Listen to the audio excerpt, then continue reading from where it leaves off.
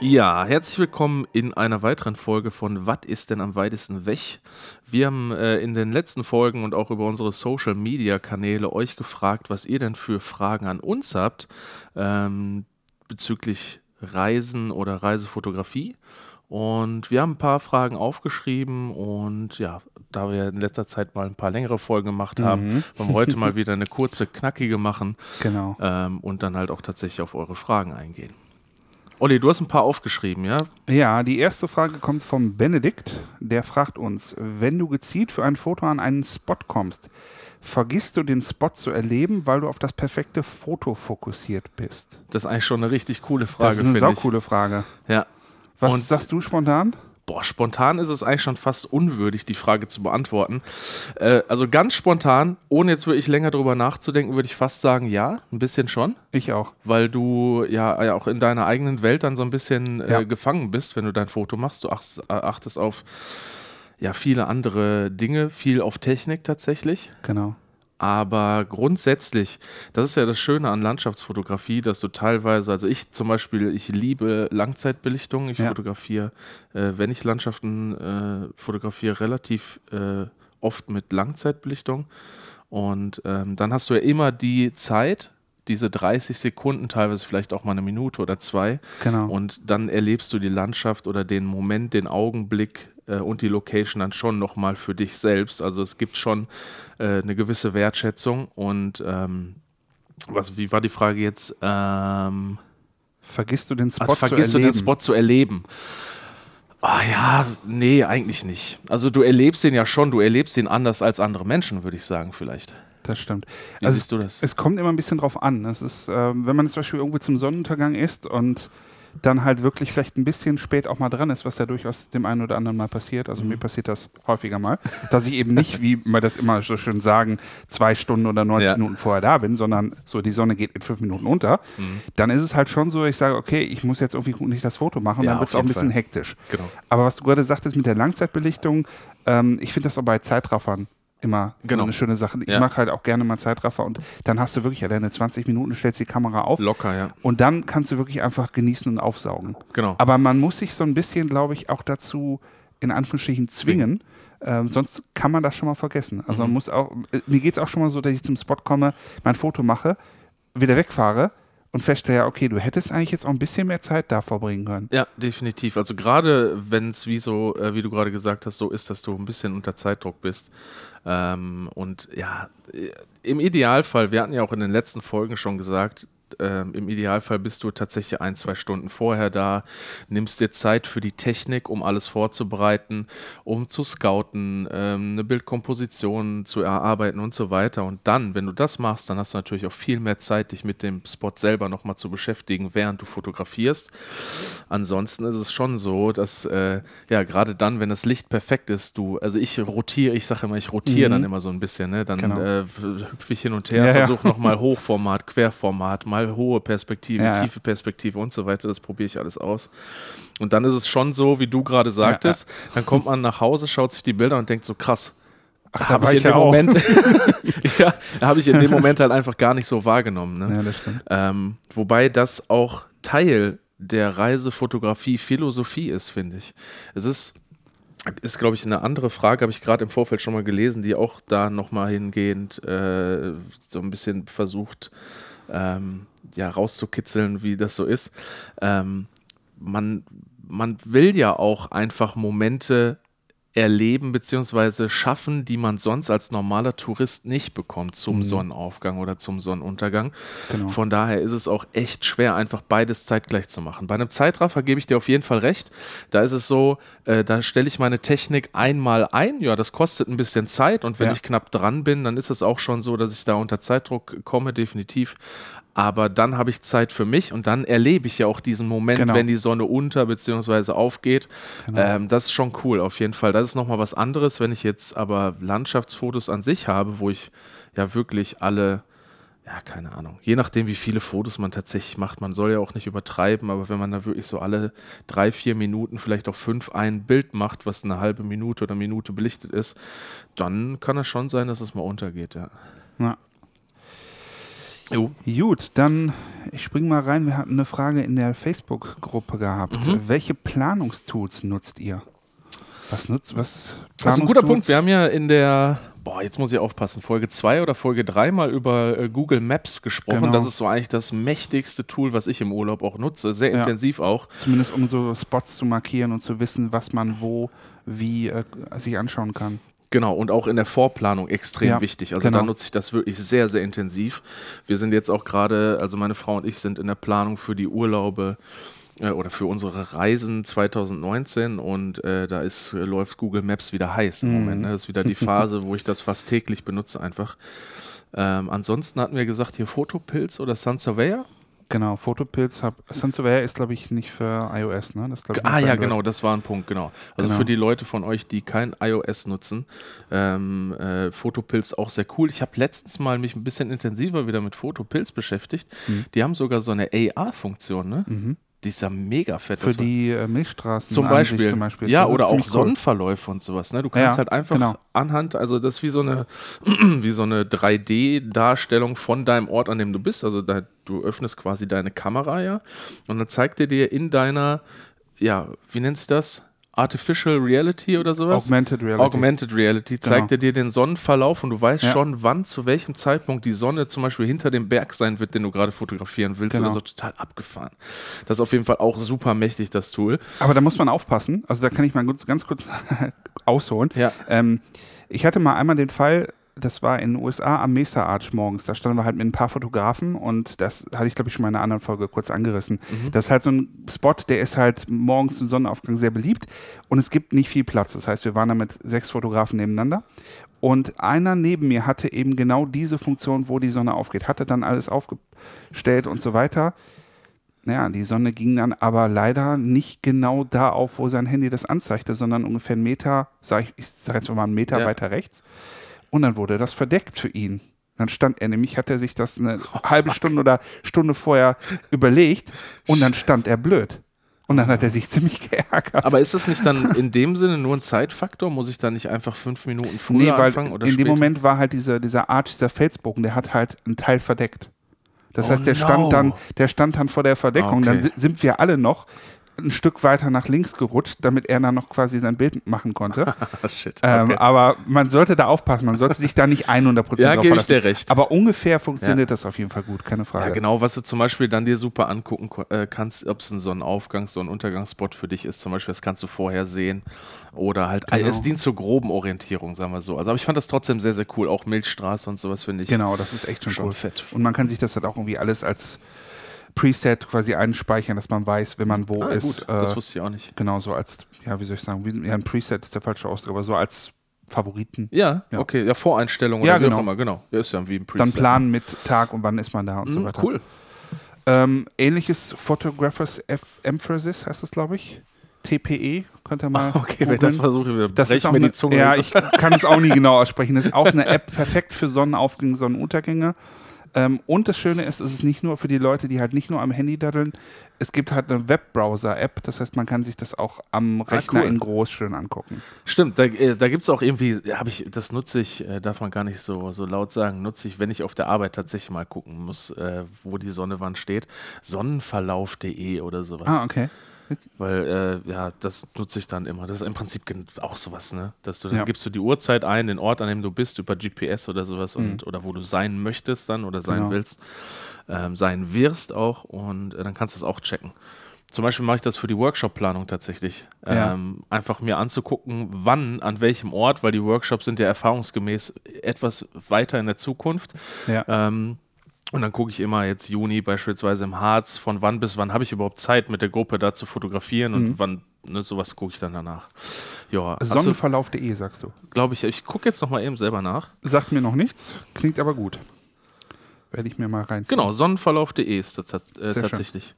Ja, sieht im ersten Moment für Leute, die sowas nicht so häufig nutzen, sieht ein bisschen überladen aus an Informationen, ist aber ganz einfach. Man gibt den Ort ein, man gibt die Zeit ein, ja, und dann kann man sehr schön sehen, wo die Sonne langläuft über den Tag verteilt. Ich glaube, das geht auch mit dem Mond oder so, das habe ich jetzt selber noch nicht ausprobiert. Ja, perfekt. Aber ja, genau, das ist so ähnlich wie dieses TPE. Genau, Ja. und halt auch kostenlos, ne? Ja, Kann man perfekt. einfach auf die Website gehen. Perfekt. Also sowas, so gerade diese Sonnenverlaufs-Apps, Tools, wie auch immer man die nennen möchte, das ist ja dann einfach nur noch persönlicher Geschmack. Aber ist sehr wichtig für meine Planung auf jeden Fall. Ja. Hast du sonst irgendwie was du Ja, noch... Thema Wetter Ja. nutze ich yr.no. Ich weiß gar nicht, wofür steht, aber es ist Okay, das ist jetzt aber das kein gibt's- Code oder so, ne? Nee, das ist eine norwegische Seite. Ich frage mich nicht, das ist irgendwas Norwegisches. Ja. Die sind meiner Erfahrung zumindest, sag ich mal, in den nordeuropäischen Ländern, inklusive Island und Co., Gut. sind die mit am zuverlässigsten. Ich meine, auch- muss immer wieder feststellen, in diesen Podcast-Folgen, die wir aufnehmen, lerne ich selber noch immer extrem viel dazu. Danke dir, Olli. Gerne. Gibt es auch als iOS-App oder als, ich glaube auch als Android-App. Okay, cool. Und man kann sich auch wieder die Wetterorte als Favoriten hinzufügen.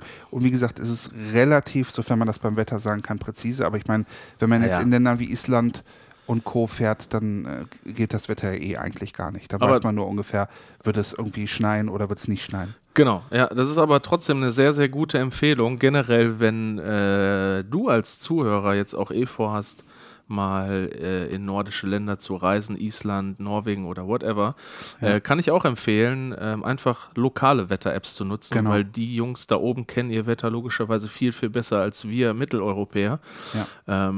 Ja, also besonders in Island, hatten wir ja in der Island-Folge auch schon besprochen, macht es Sinn, sich lokale Apps generell, Verkehrs-Apps oder Wetter-Apps halt anzugucken.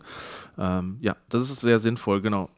Sonst hätte ich jetzt so spontan als Planungstool nichts. Ich glaube, die anderen Sachen fallen dann eher als Technik-Gadget, wie zum Beispiel GPS oder so. Das können wir mal in einer anderen Frage bequatschen. Ja. Gut, dann haben wir noch die Frage, ob und wie versuchst du fotografisch die Geschichte des Urlaubs zu erzählen? Auch eine sehr schöne Frage, finde ich. Ja. Ich finde, das passiert bei mir immer so ein bisschen automatisch. Also ich plane das nie vor, weil mein Ziel im Urlaub ist nie jemand anderem meine Urlaubsgeschichte zu erzählen eigentlich. Ja. Wenn ich das mal so egoistisch sagen darf. Am Ende ist es ja mein Urlaub und ich möchte ja meine Urlaubsgeschichte für mich selber festhalten und ich war ja auch am Ende dabei. Das heißt, für mich sind ja die Fotos, die ich da mache, ja eine Aneinanderreihung von Momenten, die ich erlebt habe vielleicht und dadurch erzählt sich die Geschichte ja so ein bisschen selbst. Aber es ist ja auch so, dass ich zum Beispiel Orte mehrfach besuche an verschiedenen Tagen und zu verschiedenen Tageszeiten. Ja. Und wenn ich mir jetzt da überlege, da eine Geschichte draus zu basteln, dann glaube ich, ist das sehr, sehr unspektakulär für jemanden, der das sich ansieht, anhört oder liest tatsächlich. Ja, am Ende wähle ich natürlich irgendwie die schönsten Fotos für mich aus und versuche dann so natürlich ein bisschen meine Geschichte zu erzählen.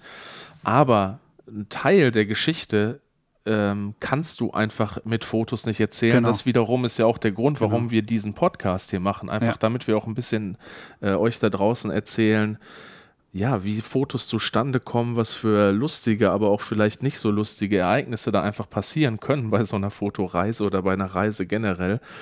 Ja. Und also weiß ich nicht, mit Fotos alleine ist nie meine Absicht, irgendwie direkt eine Geschichte zu erzählen. Natürlich erzähle ich immer ein bisschen meine Erlebnisse und wie gesagt auch immer dieses Schlagwort Momentaufnahme, das, was ein Foto am Ende ja auch tatsächlich ist. Und da muss man entweder ein bisschen dabei gewesen sein, um die tatsächliche Geschichte des Fotos zu verstehen oder ein bisschen was in einem Reiseblog schreiben oder wie wir jetzt in einem Podcast was zu erzählen.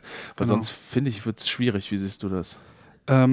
Ich sehe das ähnlich und ich würde sogar noch hinzufügen, dass man ja auch bewusst, also ich denke mal, je nachdem, wie man rangeht, aber man manipuliert in Anführungsstrichen natürlich durch seine Fotos Ja, auch klar. das Erlebnis. Also du hast jetzt irgendwie, du bist an einem Spot, der ist total überlaufen.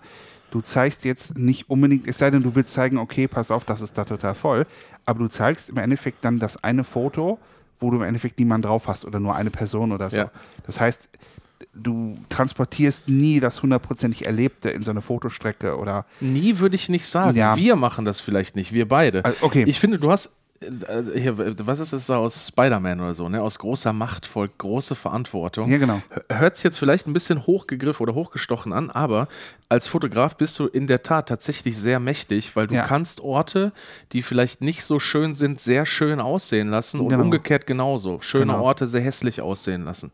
Und das ist immer so eine eigene Philosophie auch, ne? Wie du das selber halt gerade darstellen möchtest. Möchtest du sozialkritische Fotos schießen vielleicht und darauf aufmerksam machen, dass Tourismus, wie wir jetzt auch schon in einer der vorherigen Folgen mal angesprochen haben, einfach auch einen Teil der Natur vielleicht kaputt machen kann? Genau. Oder möchtest du einfach tatsächlich das ausblenden und nur die Schönheit der Welt zeigen oder des Ortes, an dem du dich halt dann in dem Moment gerade befindest? Dann versuchst du natürlich möglichst wenig Menschen auf dem Foto zu haben, die vielleicht sogar rauszuretuschieren, vielleicht Stichwort Sri Lanka oder asiatische Länder, wo halt einfach teilweise an Stränden viel Müll rumliegt, dass du das einfach nicht mitfotografierst oder auch halt einfach wegretuschierst. Ne? Du hast die Möglichkeit gibt es auf jeden Fall. Aber ja, in der Regel versuche ich immer eher so die schönen Seiten zu zeigen. Ja, ist bei mir auch so. Also ich würde sagen, fassen wir zusammen, es ist eine höchst subjektive Geschichte. Auf jeden Fall. Was dann am Ende bei rauskommt. Insofern hast du nie, also ich würde sagen, du hast nie eine 1:1 Umsetzung. Du hast immer das, was du willst, wie es am Ende rauskommt. Genau, also am Ende natürlich erzählen wir irgendwie unsere Geschichte, aber also bei mir, oder ich habe das jetzt so als Zustimmung von deiner Seite wahrgenommen, am Ende geht es nicht darum, primär unsere Urlaubsgeschichte zu erzählen, sondern tatsächlich einfach Momentaufnahmen während der Reise zu zeigen. Und dann war ja der zweite Teil der Frage, wie wir halt sowas darstellen. Ja. Und ja, möglichst schön war unsere Antwort, aber es gibt halt auch sehr andere Möglichkeiten, sowas zu machen. Ja. Es hängt halt auch ein bisschen darauf an, wer das Publikum ist. Also wenn ich zum Beispiel im privaten Rahmen Fotos zeige, dann zeige ich halt Fotos auch von einer Unterkunft, die vielleicht mit dem Handy geschossen ist. Einfach und sagen, pass auf, guck mal, das war unser Hotel, unsere Hütte oder was auch immer. Das würde ich jetzt bei Facebook zum Beispiel nicht posten, weil ich mir denke, das ist dann vielleicht in dem Moment privat oder es interessiert vielleicht auch nicht so. Aber es hängt immer ein bisschen davon ab, also vom Publikum. Stimmt, wobei ich habe sogar das Gefühl, dass da die Leute echt hinterher sind. Ja. Einfach so ein bisschen behind the scenes noch. Ja. Also ich versuche meistens, wenn ich im Urlaub bin, tatsächlich das Foto vom Foto zu machen, wie ich selber da gerade stehe. Ort, ne? Genau, auf jeden Fall. Genau, so mache ich das auch. Ja. So, pass auf, ich mache jetzt hier gerade, oder ich bin jetzt gerade am Strand und mache dann noch ein Foto vielleicht von mir oder von der Kamera und dann kann man aber hinterher dazu aufgreifen und sagen, pass auf, das Foto ist daraus geworden. Ja, ja, genau. Das ist natürlich auch so ein bisschen, um Interesse zu wecken und Spannung zu erzeugen. Ich finde das auch sehr wertvoll, einfach im Sinne von, in Anführungsstrichen, Real Talk, ne? Weil man sieht heutzutage so viele Fake-Fotos auf Social Media, die einfach irgendwie zusammengestackt worden sind oder composed wurden. Und ich finde immer ganz schön, auch, ja, keine Ahnung, vielleicht ist es auch so ein eigenes Schulterklopfen zu sagen, ich war wirklich an dem Tag da und ich habe das Licht wirklich in dem Moment so gehabt und dafür gearbeitet, das so zu bekommen. Aber gut, whatever, das ist wieder sehr philosophisch jetzt. Da können wir, glaube ich, auch vielleicht so eine Ethikfolge auch mal drüber machen. Das ist, glaube ich, auch ein guter Punkt. Ja. Dann haben wir noch mal eine Frage von Benedikt. Das ist doch die letzte, glaube ich, oder? Ja, wie kommst du in einem Land zurecht, wenn du wieder mit Deutsch oder Englisch weiterkommst? Boah. Hattest du das schon mal? Also es gibt natürlich immer wieder so Momente, gerade wenn du in so Entwicklungsländern als Reisender unterwegs bist. Da ich bisher, wenn ich ehrlich bin, wenig in solchen Ländern oder fast gar nicht in solchen Ländern unterwegs war, klappt es eigentlich mit Englisch immer sehr gut. Also die skandinavischen Länder alle kein Problem. Das ist auch nochmal so ein Reiseethik-Punkt. Ich finde es sehr, sehr, sehr, sehr fragwürdig, wenn man in ein Land kommt und die tatsächlich auch, also ich kenne viele Menschen, die halt im Urlaub, oder was heißt, ich kenne die persönlich nicht, ich habe viele Menschen schon erlebt, die in irgendwelche Länder reisen und die halt einfach mit Deutsch anquatschen. Ne? Boah, also...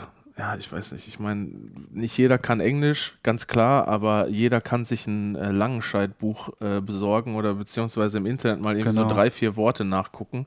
Man muss ja nicht irgendwie eine Steuererklärung in einem Land machen können, aber irgendwie ein Bier bestellen, was zu essen oder so mit so 5, 6 gebrochenen Wörtern. Ich übertreibe jetzt mal ein bisschen, vielleicht so 50 Worte, kommt man schon irre weit. Ja. Man sagt ja, glaube ich, immer, wenn man eine Sprache fließend sprechen will, dann reichen 2000 Wörter oder so, ne? Na gut, 2000 Wörter ist natürlich auch... Nein. Ja, muss klar. erst mal hinkommen. Auf jeden Fall. Ich meinte jetzt nur damit, dass wenn man vielleicht so 10, 15 Worte mit in den Urlaub mitbringt, ich glaube, da kommt man schon extrem weit mit und ich glaube, das kriegt jeder gebacken. Zur Not schreibe ich mir das auf einen Spickzettel und nehme den mit oder so. Und ich habe auch tatsächlich die Erfahrung gemacht, dass die Einheimischen vor Ort sich immer extrem freuen, wenn man versucht, die Sprache zu sprechen, sei das noch so schlimm. Wie gesagt, habe ich sehr, sehr gute Erfahrungen mitgemacht. Und dann sind die auch immer sehr hilfsbereit. Ansonsten wird's tatsächlich schwierig. Also Englisch hat mir sehr oft weitergeholfen und öffnet auch viele Türen, muss ich sagen, beziehungsweise beugt Problemen vor, Missverständnissen, wobei die bei Englisch auch einfach entstehen. Ich bin jetzt auch kein Native Speaker. Aber sind die anderen ja auch nicht. Das heißt, man lässt sich ja quasi auf so eine mittlere Ebene für alle. Ach so, ja, ich war jetzt gedanklich schon wieder in so Native-Ländern wie Kanada oder so, wo die tatsächlich Englisch sprechen. Okay, da hast du recht, natürlich. Da bist du natürlich weiter hinten, sag ich mal. Aber ich finde, das ist auch irgendwie ein kleines Abenteuer. Ich finde, das gehört auch ein bisschen zur Reise dazu, oder? Das stimmt. Ich mag das irgendwie. Auch so aus seiner, das ist wieder so dieses, man entwickelt sich ja selber auch immer ein bisschen weiter, so ein Stück weit seine Komfortzone verlassen. Genau. Und ich würde mich jetzt auch nicht als sehr gut englisch sprechender Mensch bezeichnen. Und ich spreche im Urlaub auch fieseres Englisch als jetzt beispielsweise in meinem Job. Okay. Warum?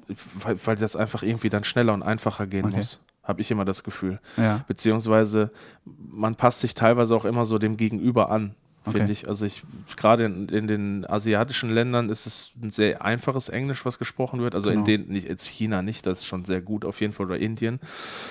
Aber Sri Lanka zum Beispiel, das war schon einfacheres Englisch und dann beschränkt man sich halt auch auf einfache Worte. Man benutzt dann nicht irgendwelche krassen Fremdworte oder so, die der Gegenüber nicht versteht. Genau. Und dann das stimmt. Ja. Sowas meinte ich dann. Dann dann klingt das halt simpler, immer nach unschönem du brauchst Englisch. keine Fachworte in dem Sinne. Aber ja, du kommst halt klar und das ist auch alles das, was ich brauche dann. Ansonsten, Hände und Füße. Also das ist ja das Schöne an der Menschheit. Ne? Es gibt ja so viele Arten der Kommunikation, die man nutzen kann. Was zum Beispiel auch geht, mittlerweile hat ja jeder ein Smartphone in der Tasche, dann tippt das Wort eben in Translator ein oder so und zeigt ihm das oder so. Hier ja, oder Google Translator kann es da sogar aussprechen. Oder das so. heißt, du kannst das Mikro hinhalten, wenn es denn funktioniert. Und dann macht der ein Wort für dich draus in deiner Sprache und umgekehrt geht es auch. Ja, cool.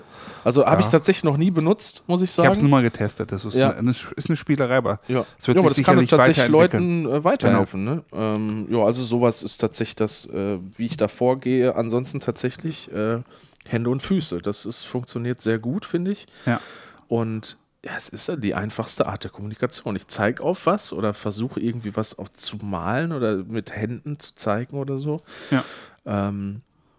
Ansonsten muss ich auch erfahrungsgemäß sagen, hatte ich da noch nicht so extrem viele Schwierigkeiten mit, weil selbst wie schon gesagt, in so Entwicklungsländern beherrschen die Menschen doch relativ gutes Englisch, weil ja auch da der Tourismus einfach lebt ein Stück weit und die das auch gelernt haben. Ich würde halt auch sagen, wenn man in Länder fährt, in denen der Tourismus, in denen man sich auch selber bewegen kann, wo man in die Situation kommt, dann können die das auch. Und wenn du in Länder fährst, wo der Tourismus halt nicht ausgebaut ist, dann machst du das ja auch wahrscheinlich nicht alleine. Dann wirst du dir einen lokalen Guide buchen oder irgendwas. Oder du bist so fit, dass du dich selber darauf vorbereitest. Klar, aber das sind natürlich nur ganz krasse Leute. Ja, natürlich, auf jeden Fall. Ja. Gut, das war jetzt erstmal so das, was wir an Fragen von euch hatten. Ich würde sagen, wir machen bei Gelegenheit nochmal wieder so eine Folge. Genau. Insofern schreibt uns gerne, was ihr noch so wissen wollt, was wir nicht abgedeckt haben und so weiter. Gerne irgendwie an uns per Mail, per Facebook, wie auch immer. Genau. Und zur Technik, es kamen auch einige Technikfragen. Genau. Machen wir nochmal eine separate Folge. Da machen wir nochmal eine eigene Folge. Weil das durchaus interessant auch für uns ist, einfach uns gegenseitig mal zu sagen, was wir denn so auf unseren Reisen einpacken und was wir nutzen technisch und warum auch. Deswegen, waren, glaube ich, nochmal so 3, 4 Fragen, die wir hätten jetzt auch noch beantworten können, aber da haben Olli und ich uns halt bewusst dazu entschieden, komm, da machen wir nochmal eine ganz eigene Folge, wir beiden als Tech-Nerds hier, dann können wir nochmal richtig einen raushauen. Gut, dann würde ich sagen, danke fürs Zuhören und bis zum nächsten Mal. Bis demnächst, ciao, ciao.